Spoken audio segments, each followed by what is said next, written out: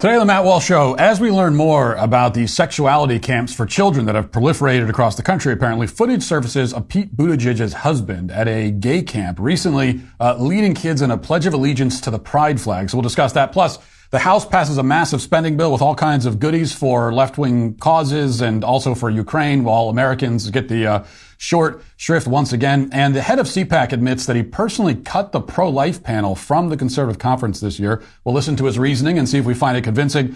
And a black man punches and kills a white man for saying the N-word, and he was sentenced to house arrest for it. Finally, in our daily cancellation, we'll assess the claims made by a married couple who claim that they have never argued one time in 30 years of marriage. Where's the fun in that, I ask? We'll talk about all that and more today on The Matt Walsh Show.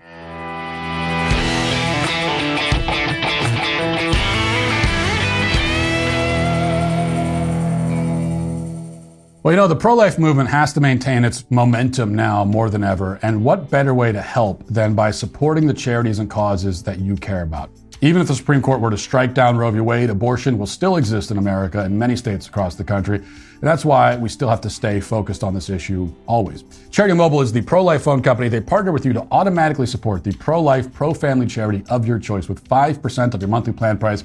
And they have sent millions of dollars to charities so far. There are a lot of perks that come with this as well. New activations and eligible accounts get a free cell phone with free activation and free shipping when you mention offer code Walsh. Charity Mobile makes it easy to switch. You can keep your existing phone number, and you might be able to keep your existing phone as well. If you want a new phone, though, no problem. Charity Mobile has a variety of options from the latest 5G phones to low-cost smartphones and basic flip phones as well. They even have a phone with parental controls that allows you to disable and password protect Wi-Fi and cellular data usage. And if you are going to get a phone for your kids, I could not recommend going this route enough. And of course, you know, Charity Mobile is going to provide options like that because this is a family-friendly company. There are no contracts, no termination fees, and no risk with a 30-day guarantee. So switch to Charity Mobile and support the causes you care about. Call them at 1-877-474-3662 or chat with them online at CharityMobile.com and mention offer code Walsh. So there's a famous story about Hernan Cortez that I think I've told before, where the Spanish conquistador landed in Mexico in the early 1500s and proceeded to topple the mighty Aztec Empire with only his small gang of soldiers and the Indian allies that he made along the way.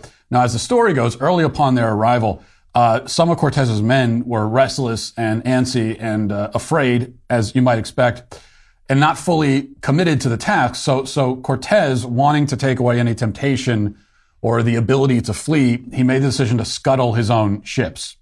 He intentionally sank the boats that he came in, effectively stranding himself and his men in this unknown land because the message was clear. There's no going back. There's nowhere to run. This is where we are. We're out here in this hostile wilderness, so you might as well prepare to fight. It's the only choice you have, so you got to just commit to it. Cortez was totally outnumbered. He was in a place he didn't know, controlled by a violent enemy. An enemy which preferred to capture you alive and rather than kill you in battle so that they could take you up their temple and cut out your heart and sacrifice you to their war gods. Cortez had put himself in a position where now he would either have victory or he would have his heart cut out. There was no third option. So full commitment was the only way forward. I think about this story a lot because I find striking parallels between Cortez's situation and our own in our culture today. Now, we as conservatives, obviously, we're not facing the prospect of having our hearts cut out of our chests, not yet anyway, but we do confront an enemy who engages in its own form of human sacrifice and is much more efficient and prolific in that regard than the Aztecs ever were. But mainly, though, it's that if you're not an adherent to the leftist religion, no matter how else you identify yourself, no matter what political label you claim for yourself, if you're not an adherent to the leftist religion, then you are living in a totally hostile environment. You are living in an empire ruled by forces that hate you. You have no institutional power. You also have no way out. There's nowhere else to go. So you might as well commit fully to the fight. I think the situation was made even clearer over the past few weeks as we've watched what's happened in response to the Florida anti-groomer bill, which we've discussed extensively on this show. Because, by the way, it's one of the most important things happening for Americans right now. I know everyone's focused on Ukraine, but this is an important thing happening for Americans in America if you care about your own country. The bill would merely prevent the sexual indoctrination of children in grades 3 and younger.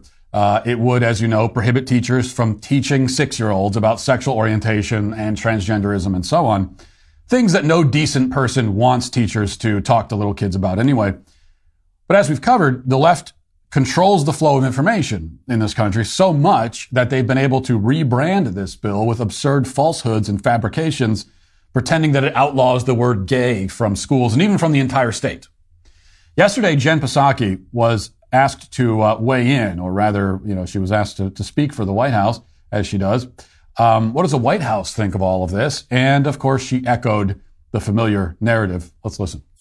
I think that you have seen the president speak passionately about his view that a bill like this, a bill that would discriminate against families, against kids, put these kids in a position of not getting the support they need at a time where that's exactly what they need, is discriminatory. It's a form of bullying. It is horrific. I mean, the president has spoken to that. In terms of his views and comments from 25 years ago, I think the most important question now is why are Florida leaders deciding they need to discriminate against kids who are members of the LGBTQI community? What prompts them to do that? Is it meanness? Is it wanting to make kids have more difficult times in school, in their communities? I would pose that question to them, and we can talk about it more tomorrow if you get an answer. So kids are bullied, she says, by not being sexualized and groomed. It is horrific, she says, to not talk to little boys and girls about their sexual orientation. That horrifies her. The idea of not talking to 6-year-olds about their sexuality is horrifying. It is discriminatory to refrain from having sexually inappropriate conversations with small children. That's the position the White House has taken. But there are institutions far more powerful in our culture today than the White House. Institutions like Disney, for example, which is why the saga surrounding Disney as it pertains to this bill has been so revealing. Now, as we know, Disney at first took no position on the anti-groomer bill. They didn't talk about it at all. They didn't say anything. But then after a few days of pressure from the left, the CEO sent out a memo to his staff, which we read on this show a couple days ago, reaffirming his commitment to and deep admiration of the LGBT community. But that wasn't good enough either. So then in the latest development, after another 24 hours of outrage directed his way, finally Disney CEO Bob Chapek caved all the way. And as CNN reports, Disney CEO was criticized Monday for speaking out about, but not directly condemning, Florida's controversial Don't Say Gay bill, with some feeling that Disney's statement fell short. On Wednesday, Chapek agreed with the criticism. Quote, "I understand our original approach, no matter how well intended, didn't quite get the job done," he said during the company's annual shareholders meeting. Chapek took a stronger stance against the bill Wednesday, telling shareholders that he called Florida Governor Ron DeSantis Wednesday morning to convey the company's disappointment and concern. Chapek said that if the legislation becomes law, it, quote, could be used to unfairly target gay, lesbian, non-binary, and transgender kids and families. You can't really target non-binary and transgender kids because that doesn't exist in reality. The governor heard our concerns and agreed to meet with me and LGBTQ plus members of our senior team in Florida to discuss ways to address them.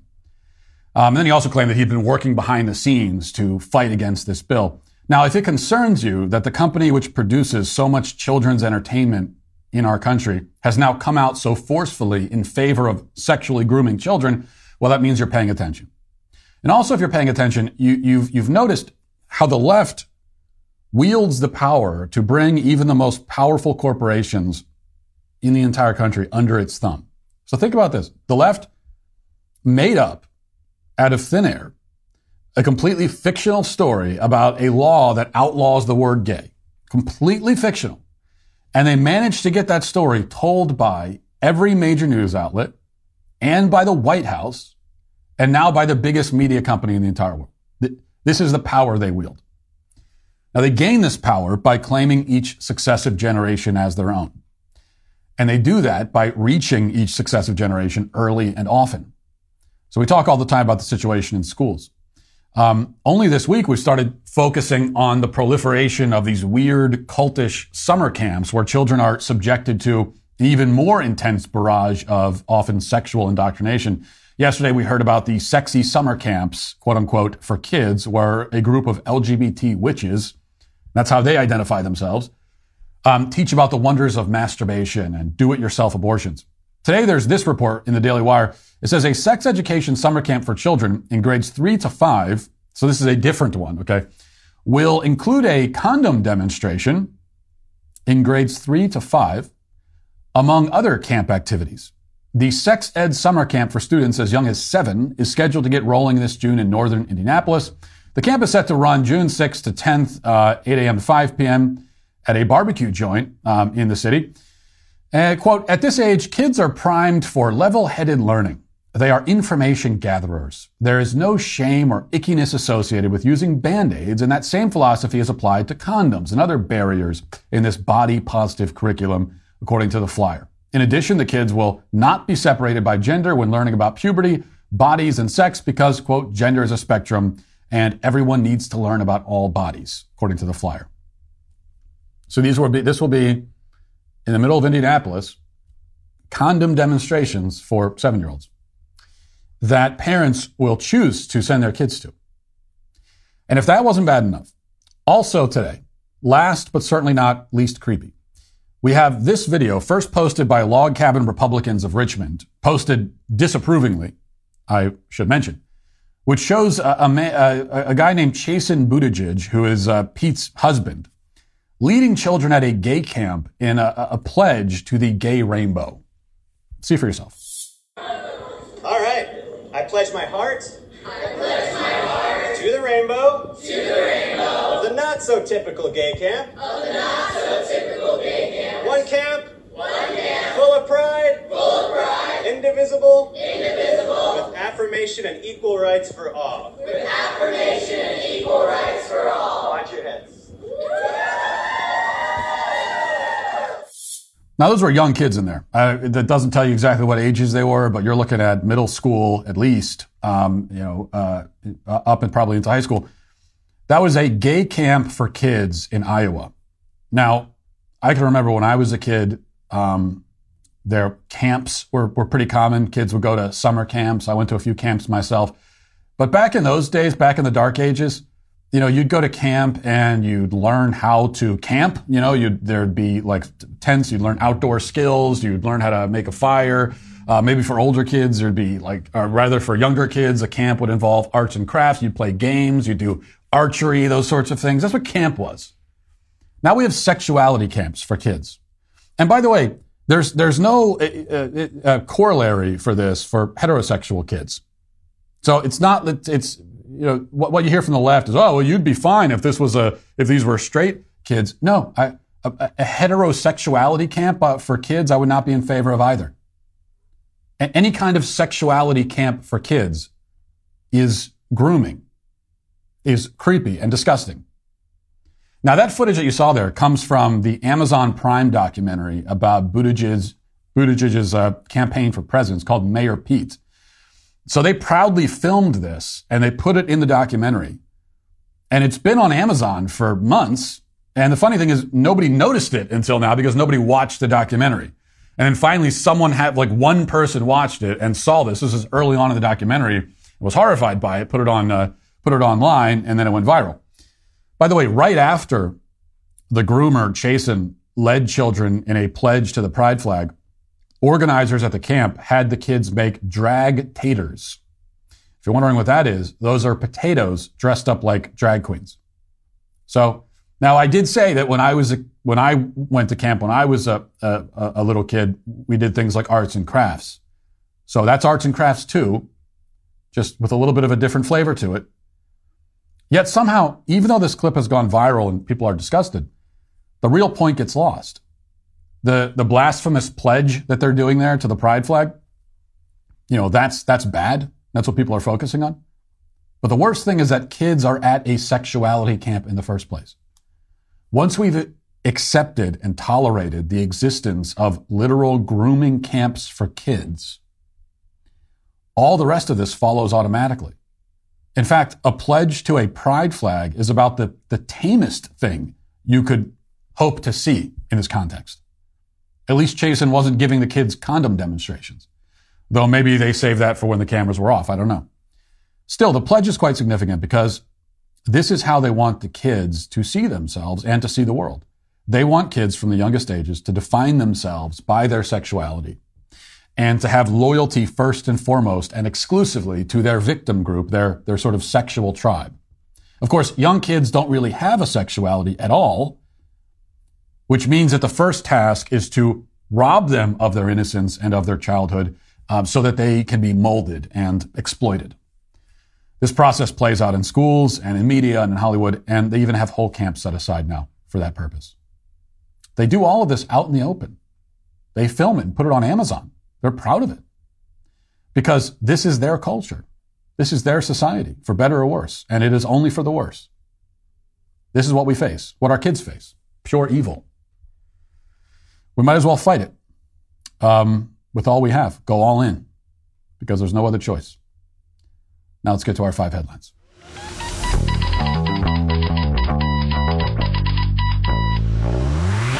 You know, if you've ever experienced nausea, whether it's from the stress of the world or some bad Indian food, then or whatever it happens to be, then you've got to check out Relief Band. Relief Band is the #1 FDA-cleared anti-nausea wristband that has been clinically proven to quickly relieve and effectively prevent nausea and vomiting associated with motion sickness, which is my particular plight that I deal with, anxiety as well, migraines, hangovers, morning sickness, chemotherapy, and so much more. How it works is Relief Band stimulates a nerve in the wrist that travels to the part of your brain that controls nausea. Then it blocks the signal in your brain that's being sent to your brain, letting you know that you're supposed to feel sick. It sounds complicated, but it's actually very simple. All you got to do is just put the Relief Band on, and you're going to feel better right away. Other great thing, no side effects. There's no drowsiness or anything like that. You put it on, you feel great. Relief Band makes a great gift for any time of year. Right now, they've got an exclusive offer just for my listeners. If you go to reliefband.com and use promo code Walsh, you'll receive 20% off plus free shipping and a no questions asked 30-day money-back guarantee. That's the best offer you'll ever find for Relief Band anywhere, but you have to use my code. So head to ReliefBand, ReliefBand.com, and use our promo code Walsh for 20% off plus free shipping. This is from Breitbart. House Democrats passed a $1.5 trillion omnibus spending bill after hours of delay and Democrat confusion. What else is new? House Democrats passed the $1.5 trillion omnibus spending bill, which was separated into 2 votes. The first half focusing on security funding passed with 361 votes for and 69 votes against. Second half featuring the remainder of the spending passed with 260 votes for and 171 against. Some of the highlights or lowlights for this. It says a Republican study committee messaging document obtained by Breitbart News found that the bill has many issues, including, quote, the bill would spend over $100 billion on Green New Deal initiatives and advance racial justice through Department of Agriculture programs.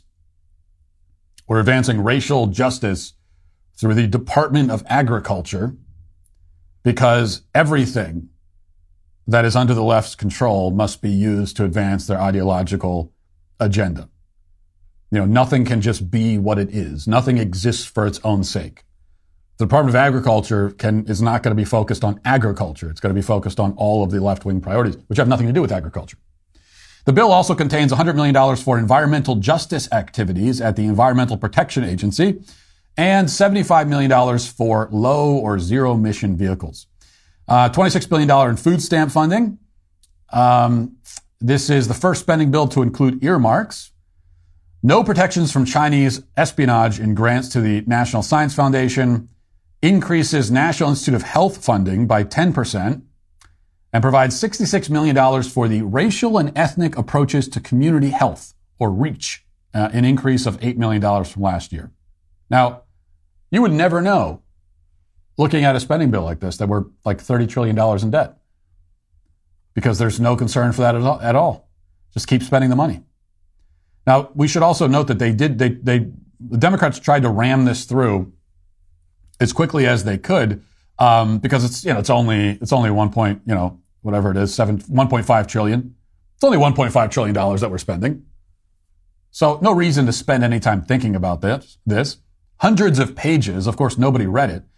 And they were trying to ram it through, get it done as quickly as possible because the Democrats, wanted to go and in fact, right now are at a retreat in Philadelphia at the Ritz-Carlton, what they call their Issues Conference. And that's a 3-day retreat at the Ritz-Carlton in Philadelphia where, supposedly they get together and talk about the issues, but really it's just a great vacation for them. So in the middle of all these crises that we're facing in America and in the world, and as Americans can no longer afford to put gas in their car to go to work and all these other problems, Democrats are taking off for the rest of the week to go to the Ritz-Carlton. Now, unfortunately for them, there was some tragedy last night because really their conference was supposed to start last night and on Wednesday. And one of the first things they were going to have when they got there was they were going to have a drag performance. The drag queen was going to show up and they were going to, watch a drag show. And unfortunately, they were not able to get there in time to watch the drag show. Maybe they'll reschedule that. I don't know. But this is, I think people on the right will say, oh, this is how out of touch they are. They're so out of touch, the Democrats, that in the middle of all this, inflation, gas prices, they're going to go to the Ritz-Carlton and watch a drag show? And the common talking point from the right is that, they're out of touch, and this is why they're doing that. I don't think they're out of touch at all, in fact. They're very in touch. They're very aware of the fact that they can do this. They can get away with it. I mean, out of touch would be that they're blissfully unaware. They don't even realize how it comes off. No, they know. They just, number one, they don't care. They don't care how you feel about it. They don't care what's happening with you. And they know that there's no one to hold them accountable. The media's not going to do it. In fact, having the drag performer there only gives them more cover from the media. That actually makes it more acceptable for the media. Because, hey, if you complain about it, then what? You're homophobic. So that's what they're doing now. Also, there was $13 billion for Ukraine in the bill. So, and that's not the only foreign aid, but we're going to be shipping $13 billion off to help Ukraine, help secure Ukraine's border. Our border, not so much. All right. Let's go here. We go down to Florida, where a man named Corey Pujols has just been given some very good news. Despite punching an elderly man in the face and killing him, Corey will not be going to prison. He's getting house arrest and probation. House arrest and probation for Pujols for his victim, the morgue. So let's back up and give some context here. NBC reports, it says a Florida Dunkin' Donuts employee was sentenced to 2 years on house arrest after he pleaded guilty to fatally punching a customer who used a racial slur. Corey Pujols, 27, was initially charged with aggravated manslaughter after he punched a 77-year-old man in the jaw following an altercation. In May, he pleaded not guilty, but agreed to change his plea for the lesser charge of felony battery. The incident began when the customer, identified by the Associated Press as Vanell Cook, became upset over the lack of service he was receiving. He was apparently in the drive-through line, and the service was pretty slow, as frankly it tends to be at Dunkin' Donuts. And they should take some customer service classes from Chick-fil-A. Like Chick-fil-A, you could get in the Chick-fil-A line. This is not really the point at all, but I'll just say, Chick-fil-A, you get in the line, and there's 30 cars in front of you, and you get in that line, and then you could look over the parking lot, and there's Dunkin' Donuts, and there's 3 cars in line, and the person who's 3 cars back will be in that line longer than you are, 30 cars back in the Chick-fil-A line.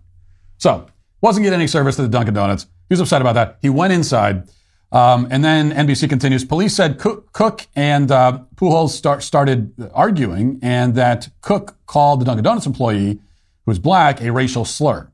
A criminal report affidavit states that the customer called him the N-word, and then he told Cook not to repeat it, and he did repeat it, and then Corey jumped over the counter and punched him in the jaw. Cook was knocked unconscious and fell, hitting his head on the floor, and had a skull fracture and contusions on the brain, and then he died 3 days later. Now, so this is an interesting case for me, because the victim, Vanell Cook, is, or was rather, by all indications, a total scumbag. And we do have to acknowledge that.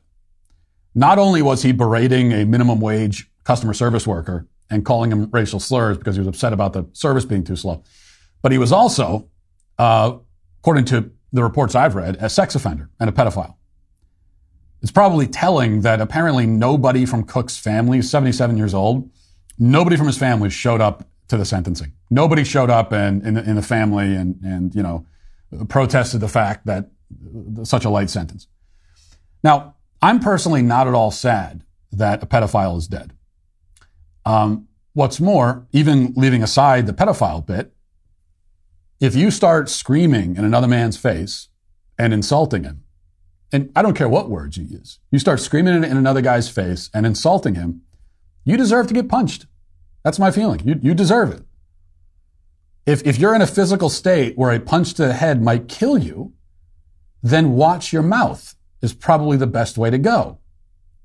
So I don't see someone as a victim. You start getting in someone's face and screaming at them, and they give you a chance to stop, and you don't, and they even warn you they're going to punch you in the face, and you keep going, and then you get punched, you're the victim. I don't really see it that way.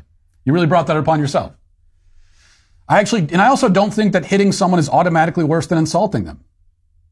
I think we have this sort of this effeminate view that people have, this really feminine view that people have, that the worst possible thing you could ever do is physical violence is always the worst thing. No, I don't think that's worse than going up to in a guy's face and verbally spitting in his face, basically, or actually spitting in his face. So that's the way I feel. That's my personal view. And yet my personal views on these subjects aren't reflected by the law. Nor necessarily, nor should they be. Perhaps, at least until I'm theocratic fascist dictator. Like, I personally think that if you get in a guy's face and start insulting him and you get punched, that's on you. You had that coming. But that's not what the law says. And probably I'll admit that the law can't really, that's not a precedent you can actually set, or you probably want to set. So, then you think that really what happened here is a guy was killed for saying a bad word. Do we want to set a precedent that allows that? I mean, Corey, the Dunkin' Donuts employee, he didn't know that Cook was a pedophile, as far as I know. So that didn't factor into this. He also didn't hit him for screaming at him and berating him generally. He hit him specifically for saying the N-word. And now he gets house arrest. So is the precedent that people who say this one magical word can be killed? The judge, in explaining the sentencing, specifically mentioned this. He mentioned a few things. He mentioned how, well, he didn't mean to, this was not an intentional homicide. He wasn't trying to kill him. He punched him one time. And that's true. That does factor into it. It's not premeditated murder, so that's going to factor into sentencing. But he also mentions the severity of the horrible word that was used. Like, that's because of that specific word. That's one of the reasons why he's not going to go to prison. Is that the precedent now? That if someone says this word to you, and you're a certain skin color, and they have a certain skin color, then you can kill them. That's certainly the feeling of people on social media who are celebrating this. To them, even leaving aside, pedophile, leaving all that aside, Cook deserved to die, not because he was a pedophile or anything else, but because he said that word. And the court seemed to have vindicated this position, which to me seems rather troubling. And you worry about the precedent there. Also, I think we could say this completely destroys the idea of any anti-black systemic racism in the court system. I mean, this was a black guy who killed a white guy for saying a word and isn't even getting no prison time for it. If our court systems are systemically racist in an anti-black way, then you would think it wouldn't work out that way. So, interesting case there, though. All right, let's move to this. Not to pile on, but we talked about Matt Schlapp in the Daily Cancellation yesterday. He's the guy who runs CPAC. He runs the American Conservative Union, which itself runs CPAC, which of course is the largest conservative gathering in the country every year. And what we talked about yesterday is he sent out a tweet basically in support of Leah Thomas, the trans swimmer who's invading women's sports, women's swimming, and stealing all these medals, and also exposing himself in the locker room to women. He put out a tweet in support, calling for compassion for Leah Thomas, and also referring to Leah Thomas as a her. He's trying to backpedal from that. He issued some statements and trying to back away from it.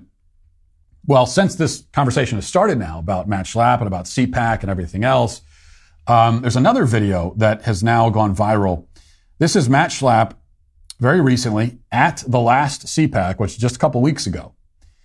And he's explaining in this interview with someone there why CPAC didn't have any pro-life panels or speeches this year.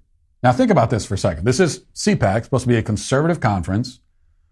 The pro-life movement is one of the foundational aspects of the conservative movement, generally speaking. At least that's the way I see it. And there's a chance that Roe v. Wade is overturned this year. So in a year, when the pro-life movement is making all this progress, Roe v. Wade might be overturned, and you have CPAC, and you don't even talk about the pro-life movement at all through 3 days? There's no time to talk about it? Well, Matt Schlapp was asked about that, and here's the reasoning that he gave. Tell me if you find this convincing. You and Mercy have a very strong pro-life record. Yeah. And some of the folks that have come to CPAC were concerned that it might not have as much of a strong pro-life message, particularly in a year where Roe v. Wade could be overturned. I wonder if you could speak to that. Yeah, we always say every year we should have a pro-life panel. Mm-hmm. And I broke that. I was like, I don't want a pro-life panel. And they're like, why? I was like, because I think everything's pro-life that we talk about. Everything should be life-affirming. Yeah. And we've tried to take that spirit in what we talk about with so many issues. Now, we'll have speakers that are for abortion and for legal abortion, and we have people here with disagreements on almost every major issue. That used to be a problem for us, and my belief is that should not be a problem. If you agree with this movement on a couple of things, like if you just think taxes should be cut or the government should do less, we want you a part of this coalition. You might not check every box that a conservative would normally check. You should feel welcome to come here. There's a lot of non-Republicans here. There's a lot of non-conservatives here. There's a lot of people who just are here because they love Trump. Yep. There's a lot of different reasons why people are here. Some people are simply here because they hate socialism. Right. And they're still trying to figure out their views, and I think we should welcome them with open arms. But on the pro-life question, I think that's foundational to having a society that can proceed and be welcoming and grow. By the way, population has a lot to do with economic growth. And so I just think it's imbued in throughout the conference. Well, I don't think there's any good reason that the head of CPAC could have given for personally cutting the pro-life panel. There's not any good reason.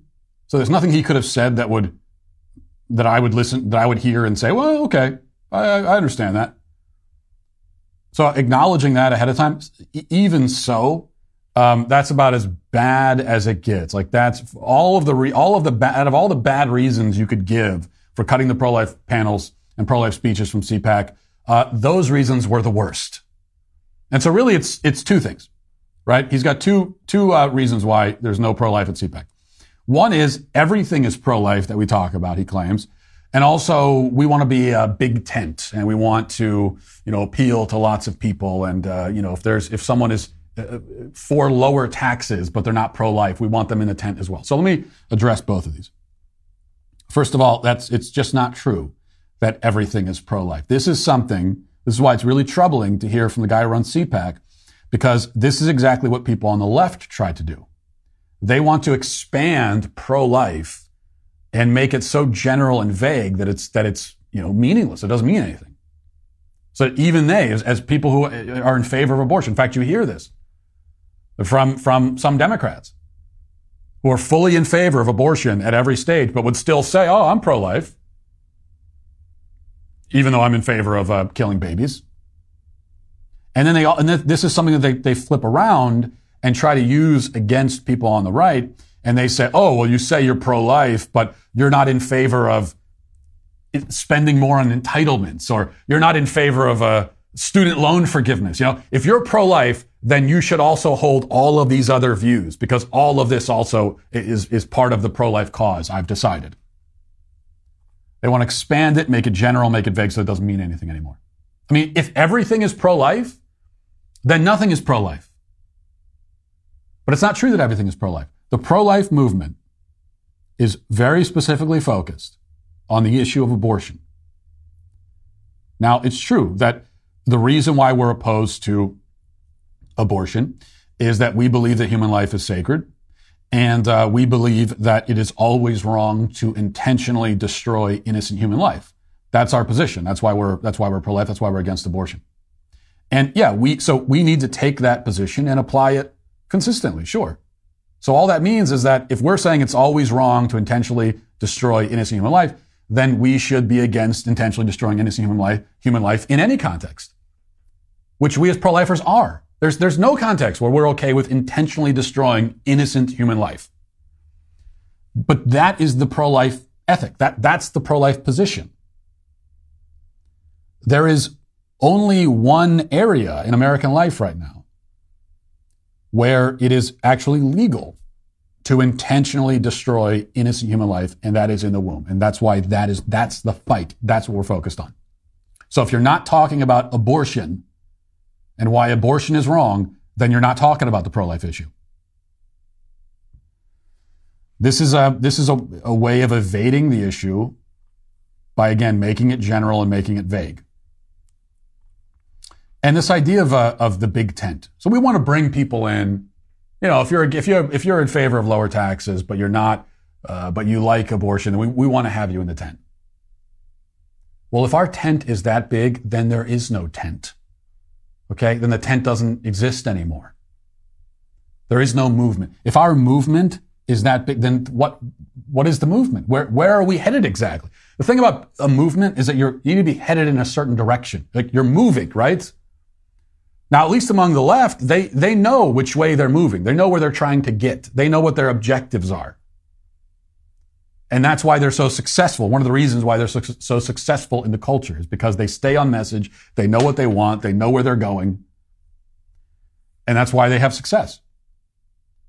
The problem we have among conservatives is that, like, nobody has any idea what we call it a movement, but where are we going exactly? Why are we doing? Why are we going there? Why does any of this matter? What is the sort of overarching, what are our overarching or our underlying principles and values? Here's what I'll say. You know, someone who is in favor of lower, if you are in favor of lower taxes, but you're pro-abortion, then I have nothing meaningful in common with you. We're not in the same movement. So you like paying less in taxes. Great. I mean, so do I. But that's surface level. You can't have a meaningful and powerful movement grounded in that. Hey, we're all a bunch of people who like having less of our money taken away. Sure, okay. I'll tell you this. I have a lot more in common. And Allie Beth Stuckey put this out on Twitter, and I agree with it. She said, you know, I have more in common with a pro-life socialist than I do with a pro-abortion capitalist. And I think that summarizes it perfectly. It's exactly how I feel. I'm not in favor of socialism. But capitalism is not my religion. That's not the banner that I'm marching under. That's not what I'm charging into battle for, fighting for capitalism. I like capitalism. I think it's better than any other options on offer. But what I care about is protecting human life, protecting children. And so if you're with me on that, then as far as I'm concerned, we're on the same side. All right. Here's more Republicans embarrassing themselves. Representative Maria Salazar of Florida was caught outside the Capitol yesterday, and she was asked about her support for a no-fly zone in Russia, which is something that you have a no-fly zone. That means you're going to war. If we are enforcing a no-fly zone over Ukraine, then we are going to war with Russia. The people who are advocating for this, do they even realize that? You would hope that our elected representatives would understand that, but it doesn't appear that they do. Let's listen to what this representative said. And do you support a no-fly zone in Ukraine? I support everything that has to do with punishing Vladimir Putin and helping the Ukrainians. Wouldn't that mean direct conventional warfare with Russia? I don't know what it will mean, but you know, freedom is not free. So you don't know what a no-fly zone will mean. If you have to shoot down Russian planes, I mean. Of course. So conventional war with Russia. Listen, thank you. These are the morons that we have running the country and also leading the Republican Party. Oh, sure. Freedom isn't free. You're talking about if we did what you want to do, Maria, then we would be getting involved in a global war. You're talking about starting World War III, which is what happens when you start shooting down Russian jets. And your justification for doing that is that freedom isn't free. Okay, your justification is like a song lyric. You might as well start, do you have a haiku? Do you have a poem you also want to read to us? Her justification is a bumper sticker. based on a bumper sticker slogan, she's going to send us into World War III. And that's stupid, and it's incompetent, but it's also evil, okay? Because despite how it may appear, these people are actually not, well, they're pretty stupid, but they're not as stupid as they seem. She obviously knows what a world war it would entail. She knows that it would involve lots of Americans dying. And she just doesn't care about that. Certainly doesn't care about it enough. All right, I want to mention this also quickly from the New York Post. It says, keeping up with the Kardashians doesn't come cheap. The world's most famous families headed to Hulu with their new reality series, The Kardashians, premiering on April 14th if you want to watch it. And according to the cover story in today's issue of Variety, the streaming platform ponied up a rumored 9-figure deal for the Kardashian clan, which parted ways with the E! Network in September 2020. Matriarch Kris Jenner says, well, money always matters. I think that anybody would be foolish to say that money doesn't matter anymore. Hey, Matt Schlapp, Kris Jenner, invite her to CPAC, right? She's a capitalist. So we're on the same, she's part of the tent now. Kris Jenner. Let's give Kris Jenner a leading speaking slot at CPAC next year so she could talk about why money matters. Which I agree with her, it does. But that's all I have in common with Kris Jenner is just that we both agree that, sure, money matters. I like making money. We can agree on that. Only reason I bring this up is that I just think it's funny because this conflict between Kim Kardashian and Kanye West, and Kanye is very upset that Kim Kardashian is running around with Pete Davidson and everything else. And we keep hearing that Kim Kardashian is she's a victim because all she wants is privacy. And Kanye West keeps putting her private life out there, and it's not fair. And she's a victim. She's being harassed. I think this underscores the point. I mean, Kim Kardashian wants privacy. This woman does everything she possibly can to get her private life out and viewed by the public. I don't think she really has, at this point, a private life or an interior life of any kind. I don't think she's capable of it. She needs the cameras on her all the time. It is a need. And yet this person wants privacy. Also, by the way, can I just say, not that I care that much about the celebrity gossip, but as I followed it very kind of off on the edges, and the outrage at Kanye West because he's upset about Pete Davidson, and I guess he put out a music video recently where he depicts himself in cartoon form burying Pete Davidson alive, and people are really upset about that. And by the way, if you're upset about that, then don't listen to any Eminem songs from 20 years ago. He's literally killing his wife. His one entire song where he murders his wife in the song.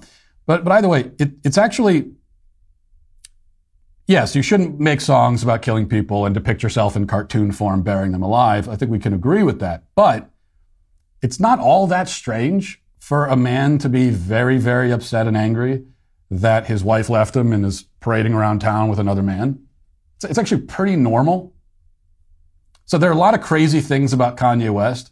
This is actually one of the most normal things. He's really upset, and whatever he's trying to embarrass her, making physical threats against the guy that she's shacking up with, that's all pretty normal, actually. This is maybe the most normal Kanye West has ever been. That's as far as I'll go in defending Kanye West. Because, by the way, he is also parading around town with his own new woman. So he's not exactly a victim here, but I feel like I should mention that. Let's get to our comment section. If you're a man, it's required that you grow a beard. Hey, we're the Sweet Baby Gang. All right, let's go right to the video comments. I think we actually have a couple. I'm feeling optimistic this time. Let's go to clip 7. Hey, Matt Walsh, look at what my husband got me for my birthday. A trip to the DMV. That's amazing. See, that is what we need in the video comment section. And that is someone committed. That is a license plate. So now you can get if you haven't thought of it, you get a custom Sweet Baby Gang license plate. She has SBG forever on her license plate. That is amazing. I have to applaud you for that. You are certainly not banned from the show. I give you a place of great honor and distinction now. That's incredible. And this really sets the bar, I think, actually, for the Sweet Baby Gang. How committed are you actually? Do you have the license plate? As far as I know, also, by the way, no one's gotten a tattoo yet with Sweet Baby Gang. I hesitate to bring that up, although I just did, because now I feel like someone's actually going to do it. But that's how I know you're really committed. How about right across the forehead? And if you do that, don't blame me. I'm not advocating it. I'm not advocating anyone do it. I'm just saying that no one has done it yet. And so it makes me wonder how committed the gang really is. All right, we got one more video to play. This is clip 8. Hey, Matt. To make the video comment section a little more serious, I would like to ask you this question. What do you think of the moon landing that allegedly happened in 1969? Do you think it was real or do you think it was fake? Frankly, I used to think it was real, and I used to make fun of people who doubt it. But I've seen enough evidence that it was fake. And for those listening, I can direct them to a Facebook group called The Moon Landing Hoax. There's a ton of evidence, scientific and otherwise, that it was fake. But I would love to hear from you, Matt. And it's kind of related to the space subject and aliens that you are, a fan of. So I would like to pick up your mind. Tell me what you think. Was it real or do you think it was fake? And SBG for life. Well, I would love to hear. So you're in a Facebook group that says the moon landing was fake, and there's a lot of evidence. And this is the interesting thing I've noticed about people who support the moon landing conspiracy is that they always tell me about the evidence, but they don't really tell me what the evidence is. So I hear about this evidence, this mythological evidence. I mean, I hear great things about the evidence. I've just never really heard what the evidence actually is. No, I don't think the moon landing was fake at all. I think this is just, it's so many reasons. How can I even go through all this? Well, okay, here's one piece of evidence that I have heard. And this just shows you, I think this is a representative sample of the evidence, and it shows you how weak this claim is. And that is that, if you look at some of the footage, it looks like the flag is moving, like it's blowing in the wind. But hey, there's no wind on the moon, So, and of course, it turns out that like when you put the flag in, it causes motion, which will make the flag move a little bit, and there's no atmosphere, so the movement will last longer. But also, this all of the evidence that you're marshaling, whatever it is, it presupposes that our government hatched this conspiracy theory, or rather hatched this conspiracy and this plot, and they executed it, and they fooled the entire world, and yet they left these really obvious breadcrumbs out there? Like what, they didn't know that there was no wind on the moon? Or all the stuff about the shadows, and look at how the shadows, I think there's perfectly logical explanations for all that. But again, it presupposes that the people who were able to execute this plot still were not able to outsmart like people on Reddit. And I just find that to be totally absurd. Also, it would also require not only that the entire government is in on it, and like all NASA and all the astronauts and all of them have been lying this entire time, and they've all kept quiet. Like none of them have ever come out and said anything otherwise. So you're looking at this cooperation across many government agencies. You think about how vast this conspiracy would have to be. It's not just a couple of people. It's not just the actual people who went to the moon who would have to be the liars. Okay, but it's hundreds of people, if not thousands, across multiple government agencies are all on the same page to execute this plot. And they have stayed disciplined across decades. Look, if you know anything about our government and how it works, you know how ridiculous that is. These people can't do anything. They cannot cooperate to achieve anything. Just to change a light bulb in the Capitol building, it takes 57 different people, and it costs $600 million just to do it. So you think that they could fake a moon landing and fool the entire world? And not only that, but other world governments are also in on it because they would know by now. I mean, we've got Russia would know that we faked it. Why haven't they come out and exposed it? This is something that could easily be exposed now. With all the technology that we have and the satellites and telescopes, they could easily expose it. No, they were never here. So it's a conspiracy among the entire government, and other world governments for some reason have decided to stay mum about this and not tell anything, not tell anybody. And there's just no reason. Like, it's an interesting Hollywood plot line. You know, it's a fun story to tell, and maybe you could write a book or something, like a fictionalized history, where the moon landing is fake, but there's a lot of reasons to think that it's not fake, including some of the ones I just said. There's no real good reason to assume that it was. All right. Let's see. And also, one other thing. Why haven't we faked, why did we stop faking? You know, why haven't we faked, why did we fake the Mars landing? That's the other thing. If you're going to fake an expedition to outer space, why are you faking landing on a rock? A big glorified rock orbiting the Earth. Why didn't we fake the Mars landing next? It seems like we went to the moon, and there were multiple expeditions to the moon, but we haven't gone back in decades, and we haven't really done much.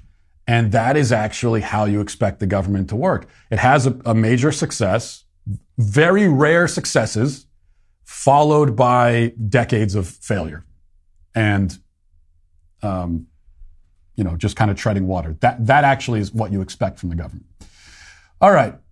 Let's see. A couple of written comments here. Indie Man says, sexual abusers always tell their victims to never tell anyone, especially their parents, or it will hurt them or bring shame to them or whatever works. This don't tell the parents thing is beyond dangerous. Yeah, this is why we say that there are groomers and predators, because this is, as you point out, exactly what sexual predators do. This is exactly how they operate. The first thing that they do is that they make sure they condition. That's what the grooming is. They're conditioning their victims, and they're making sure the victims are not going to talk to parents or any other authority figure. And that's what's happening here. And as I said, it's out in the open.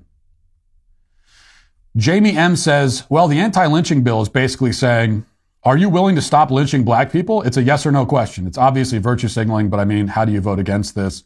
Right, exactly. That's the game they're playing. Or it's like the classic from when I was in school, the one you can't do anymore. But when I was in school, it was does your mom know you're gay? Yes or no question. There's no way you can answer without affirming the proposition. And that's what they're doing here. That's the spot they're trying to put Republicans in is basically that's actually why the bill was there. It's trying to coax Republicans into voting against it. And yet I'm sitting here saying I think they should have voted against it. And I do think that. Because when you start playing the game and you start dancing to their tune, it never ends. And so if instead the Republicans in a unified way had come out and said, no, what they're doing here it is a waste of time. It's pointless. It's virtue signaling. It's actually grotesque the way that they're using racism and lynching and all this stuff as a political cudgel, as a prop, as a pawn. How about coming out and explaining that rather than going along with this thing that you know is totally absurd? And finally, Zimmer Handcraft says, Matt is so close to saying taxation is theft. I love it. Well, I would not say that across the board, only because no one has really explained to me how you can have a government without some form of taxation. And if you're saying, well, let's not have a government, no one's explained to me how you can have a civilized society without some form of government. So in order to have a civilized society, you need some form of government. In order to have some form of government, you need it to be funded. And so you need some form of taxation, which is why I wouldn't say taxation is theft in general. But there are many forms of taxation that are. And I do think that the income tax is theft, especially the way the income tax works now, where they go in and take your money before you get your hands on it. Yeah, that I do think. Tonight's the night. It's the premiere of our next big hit, The Hyperions. The pre-show begins at 8:30 p.m. Eastern. So you got to make sure that you head to Daily Wire YouTube channel and you set a reminder to catch the live streaming. You're not going to regret it. This movie has no political agenda. It's not woke. It's all about entertainment. And you can cclearly see that in the trailer. Check it out. My name is Vista Mandelbaum.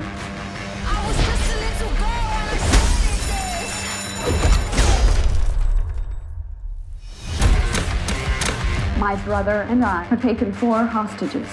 Everybody against the wall. We've come for one thing. Our Titan badges. Is this real? Yes, ma'am, this is real. Can I sign this? Well, I want that too. It's the police. They want to talk to whoever's in charge. This Titan badge can grant an individual superhuman power. Perhaps it's time for someone else to take on the responsibility. Meet Apollo.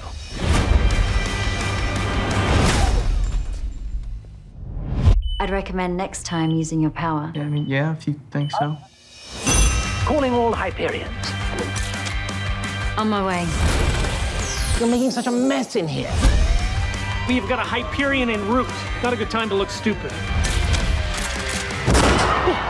Shots fired! God, run! Give me my gun! Suit up for adventure.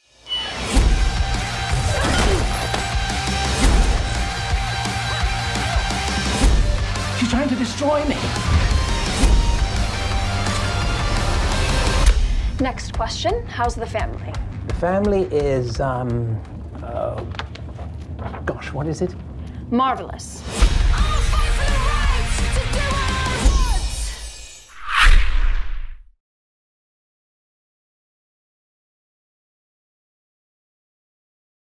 Well, The Hyperions is a family film with some throwback vibes, and it's 100% worth the stream. We're going to be streaming it again tonight at 8:30 p.m. Eastern for all of YouTube to see. This is the last time we're going to be streaming any of our movies on YouTube. So if you want to see all the content we have coming down the pike, then head to dailywire.com/subscribe, and you won't miss any of the content. Again, it's dailywire.com/subscribe. Also, as if we didn't have enough amazing content for you, we're excited to announce that this weekend Ben Shapiro is hosting a new interview on the Sunday Special with Bill Maher. You know, that's going to be a great conversation. This is without a doubt one of the most fascinating conversations that they've had on the Sunday Special. They've had a lot of great conversations. It's free from censorship, of course, and full of interesting opinions, and it's available early to Daily Wire members starting Saturday morning. So get ready for an entire weekend of amazing content only at the Daily Wire. Now let's get to our daily cancellation. Today for our daily cancellation, we turn to a married couple in Virginia, Hannah and Blair Keeley, who are getting some media attention because of their claim that they have never once in 30 years of marriage argued or raised their voices with one another. Never once. Never done it. Now, they, for some reason, released a joint statement to Fox News Digital where they made this claim and also imparted 7 tips so that you also can have a perfect relationship. Now, I do kind of like the idea of releasing joint statements to the press with random facts about your marriage. Like, my wife and I could release a joint statement and hold a press conference about the fact that we have never once through our entire marriage owned a microwave. That's true. So maybe we released a joint statement. Who wants to know or cares is the other question. Anyway, right up front, in assessing the legitimacy of this claim and also the credibility of the people making it, there are a few strikes for them and against them. Now, here's something in their favor. They've been married for 30 years and they have 7 grown children. Now, if you want to claim to be a relationship expert, you're not even in the running unless you're married, obviously, and have remained married to the same person.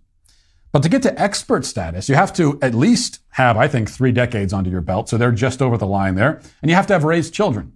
Sorry, I don't want to hear any relationship advice from childless people because it's a different ball game once you have kids on the scene.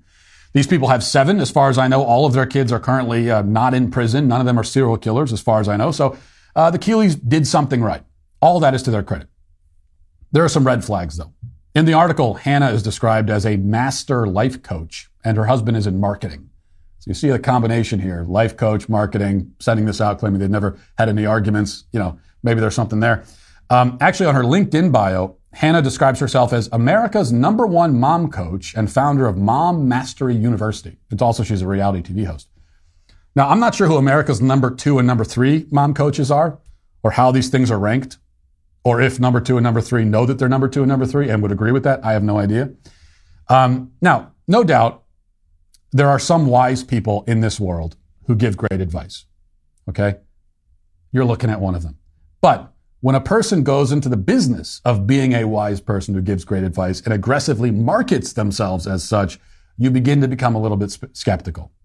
Because the first thing any wise person knows is that you should not go around claiming that you are wise. Socrates could have told you that. The whole concept of life coaching, I think, is a bit absurd for this reason. And also because there's no requirements, right, in order to be a life coach. Anyone can wake up one day. You could have an overweight, out of shape, unemployed alcoholic could wake up one day and say, you know what, I'm a life coach now, and I'm an expert in life. And they could just start coaching you on how to live. So I find that dubious. But we could put aside most of that and look at what the Keeleys are actually saying about marriage. Most of the tips they give are pretty good. Pretty obvious and kind of cliched, but they're valid nonetheless. Tips like share your feelings and expectations and challenge each other to grow. Now, these tips are not actually necessary. I mean, you don't need to tell a woman to share her feelings. There's no reason to write that down. No woman, no wife is going to read that and say, you know what, I never thought to share my feelings with my husband. That's, wives generally don't do anything but share their feelings. But that's all fair enough. Some tips are bad. They offer the classic never go to bed angry thing. In the explanation, we're told Hannah and Blair Keeley insist it's important for couples not to go to bed angry. That's because nighttime is when humans often encode their cognitive experiences from earlier in the day. In the couple's own words, anger towards your spouse can easily turn into a belief if you don't manage the thought prior to bedtime. How do we do this? They continued, always affirm the love you have for that person, even if there's no resolution. The ultimate conflict resolution is making the decision, the conscious decision to love. Now, the problem here is that anger is an emotion you can't simply turn off and on like a light switch all the time. So if you're buying into this ridiculous idea that you should never allow yourself to fall asleep while you're angry at your spouse, all that means is that you're going to force yourself to stay awake and your spouse to stay awake while you continue to hash out your issue until you aren't angry anymore. But it's pretty rare that people get less angry and arguments get less tense the later it gets. Sleep deprivation tends to fuel anger and irritation, not cure it. Okay, so in fact, many times the best thing you could possibly do when you're angry is go to bed. That's actually the best thing. Like 99% of the arguments that you've ever had at night, you would have been better off just going to bed. And you wake up the next morning, now with some rest and a little bit of time, and a lot of times you see that what you were angry about was kind of unimportant and silly. I have gone to bed angry at my wife before. I've never woken up angry at her, though. So that's the point.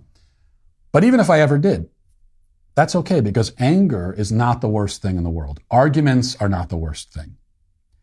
And this ultimately is my problem with this life coaching duo. They probably know more about marriage than I do. I'll accept that. But I am familiar with being a human being. And I know what I know about being a human being is that anger and conflict comes in the bargain. So they present never arguing as an ideal, something to strive for. But is it? Let's think about that. How could you actually manage to go decades without ever so much as arguing with your spouse or with anyone that you spend that much time with? One way is if you're both perfect, like Christ himself. Assuming that's not the case here, then we're left with other options. Another is to be emotionless robots or lobotomy patients. If not that, if you aren't perfect, and if you have emotions, and you aren't Siamese twins joined at the brain who think and feel exactly the same all the time, then the only other way to totally avoid arguing is to suppress your anger when you feel it. You'd have to always, 100% of the time, keep the lid on, tamp down any anger that you feel, and funnel everything through the use of I statements and other therapist-approved conflict resolution strategies. Now, if you do this always, all the time, you may never argue. But is that really ideal? Should we be presenting arguments in a marriage like an objectively bad thing to be avoided at all costs? Does the fact that you've never argued, if that's true, make you more of an expert and give you more credibility or less? Now, I admit that maybe I'm biased here because my wife and I are both a couple of stubborn sons of guns, and we both could be argumentative by nature, and neither of us probably would have wanted to marry someone who is at all times meek and mild and avoids conflict. That just sounds boring, frankly. But my bias aside, it seems to me that an argument is simply when two people have diverging ideas about something and they both are insisting on their own point of view. And that's an argument. And it's not bad. There's nothing necessarily bad about that. This is another feminine, just like the idea that I mentioned before, two men are in an argument and the worst thing that could ever happen is any kind of physical altercation. Well, there's also this idea that arguments themselves are always bad things. Arguments happen when people are asserting contradictory viewpoints. Now, there are bad ways to assert your point of view. If you're screaming and cussing, that's bad. Obviously, in a marriage between a man and a woman, if this is an argument between men and women, if you're getting physical, that's always bad. Also, if you constantly feel the need to assert your view about every little thing, then all you're going to do is argue, and that's bad. But if you never assert your view, if you never plant your foot on the ground and say, no, this is how I think we should go about this, and I'm insisting we do it this way, if you never ever do that, well, then your conflict avoidance becomes dishonesty. Your spouse won't know who you really are, what you actually think, what you actually feel, because you're always conforming yourself immediately to whatever the other person wants or feels. I hardly see that as ideal. Now, the point isn't to avoid arguing, but rather to argue well, I think. I don't mean argue well as in knowing how to destroy your spouse with facts and logic, though you should be able to do that, and I have done that to my wife before, whether she realizes it or not. But what I mean is arguing in a healthy way, which means keeping things in perspective, not blowing every little conflict out of proportion. It means staying on topic, okay? Never saying anything that starts with, oh yeah, remember the time when you... It means letting the other person actually say their piece, and it means allowing the argument to end. So once you've said what you need to say, and they've said what they need to say, let it end. Go to bed. Like, leave the room, whatever. Arguments can be healthy, but the healthy ones have time limits. Every healthy argument can turn unhealthy if it drags on too long. Marital spats are like, gremlins. Don't feed them after midnight. Don't keep it going past a certain point. Say what you need to say, listen to what the other person is saying, and then move on. That's a healthy argument. Such things do exist. They're even, I would say, an important part of your marriage. And that's why I'm not going to cancel the Keeleys themselves, because they seem like nice people. But the idea that they're proposing here is what I'm going to cancel today. And we'll leave it there for today. Thanks for watching. Thanks for listening. Have a great day. Godspeed.